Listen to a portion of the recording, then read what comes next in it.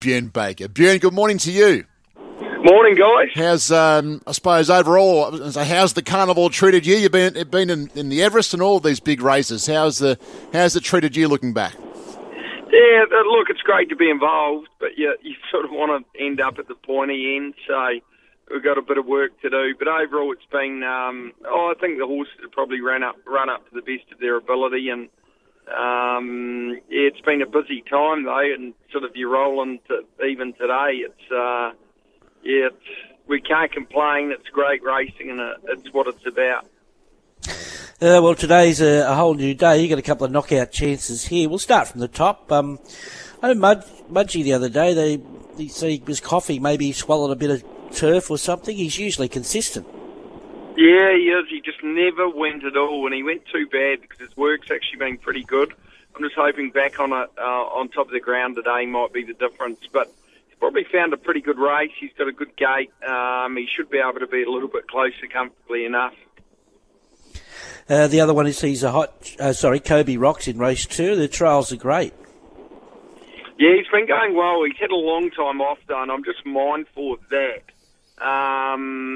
But he's in really good order. I think he's come back well, and I think he's always a horse that we've thought will be up Saturday grade, and he's a hot shot in the same race as well. He'll probably roll forward, and he likes a good track, so we've found a good track today, whereas last preparation we struggled to find a good track.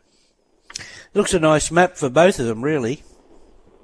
Yeah, I think so. I think they've sort of both got that natural speed and should be able to be there on what will be a really good track today. What about this neck in this 2-year-old race? He's got the draw, he's got the speed, and he's got the fast trial. Yeah, it was a very good trial, and he had a couple of jump outs at home prior to that. And he's always shown good ability. He's a nice colt, and he's got a good gait today. So you've it's a tough race, there's no doubt about it. But I think he's a nice colt with a good future. You got Infatuation, who didn't get a lot of room there in the lead up as well. Yeah, I think she'll be better on top of the ground. She has shown us really good ability. She's bred to be a good 2-year-old, and I just think with that run under her belt from a good gait, she hopefully can put herself a little bit closer today, and she looks fantastic. Is there much between them? Yeah, probably not too much between them. It's been sort of hard to get a line. I do like Infatuation with the run under her belt, but this neck, I thought he was very good late, and the horse he bid in that trial we have a really good opinion of as well, Wild Bow, who, like Line of Law, who's scratched from this race, they'll go to the Max Lees next week, and I think there'll be a nice 2-pronged attack in that race. Okay. Ita, good draw, but a tough race. Yeah, very tough race. She's been running super, and we'll probably send her for a break after this. She's run some really good races, and on the quick backup, she'll probably be up against it, but she has got gate 1. She'll do no work, and she's healthy and well. Miss J Fox, race 9, she was just eased out after a bit of a bump at the start there, so obviously no issues. Yeah, no, she seems fine. She's never looked better, and the race is definitely a little bit more open with the scratching. So she actually got a kick about 3 strides after the start, and she just wasn't 100%. So Rachel did the right thing, and she's come through fine. And yeah, I think we can afford to be positive with her today. She gets into a good gait, and she's definitely not out of it. So I think she's going really well, a lot better than what the run last week suggests, obviously. And you finished with Cinquetori, who just probably didn't run the mile the other day. Yeah, that and a really bad track was always going to be the big question mark. He was sort of up in Queensland, sort of just about forced to run, but he's got a soft gait today, and he should be able to put himself there or thereabouts. And up to Saturday level in Sydney's another big step for him, so we're sort of hopeful rather than confident. Wyong, race 5, Optima Ballerina, and race 8, O Tycoon, both looked to have chances.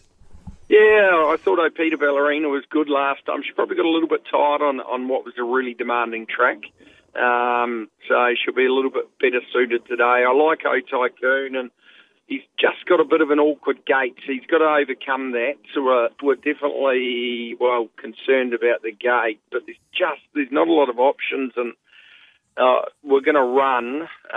It's just a matter of getting a little bit of luck. I've always had a really good opinion of him. His work on Tuesday was excellent. He's going well, but why on gate 8 can definitely be a bit tricky over the 1,000. Okay, good on you, Bjorn. You got your man Jim Clark looking around the world for more horses. Anything on the plane back from the UK? What got Jim busy? We've been lucky. We got a nice son of Kodiak at the recent sales, who's a Group 2 performer. So excited about that. Actually, Jim's over at the Breeders' Cup. I think we're with Dizzy. She watched your brother Charlie win one of the races this morning. It's international now. No, he's lifestyles of the rich and famous. You know, these bloodstock agents operate all over the world. I know how they charge. They charge a percentage. I was going to say, who isn't in Keeneland at the moment? Fair dinkum. It's just, they're all there. Anyway, good luck to them. And good luck to you as well today, Bjorn, with your runners. We'll speak soon. Thanks, guys.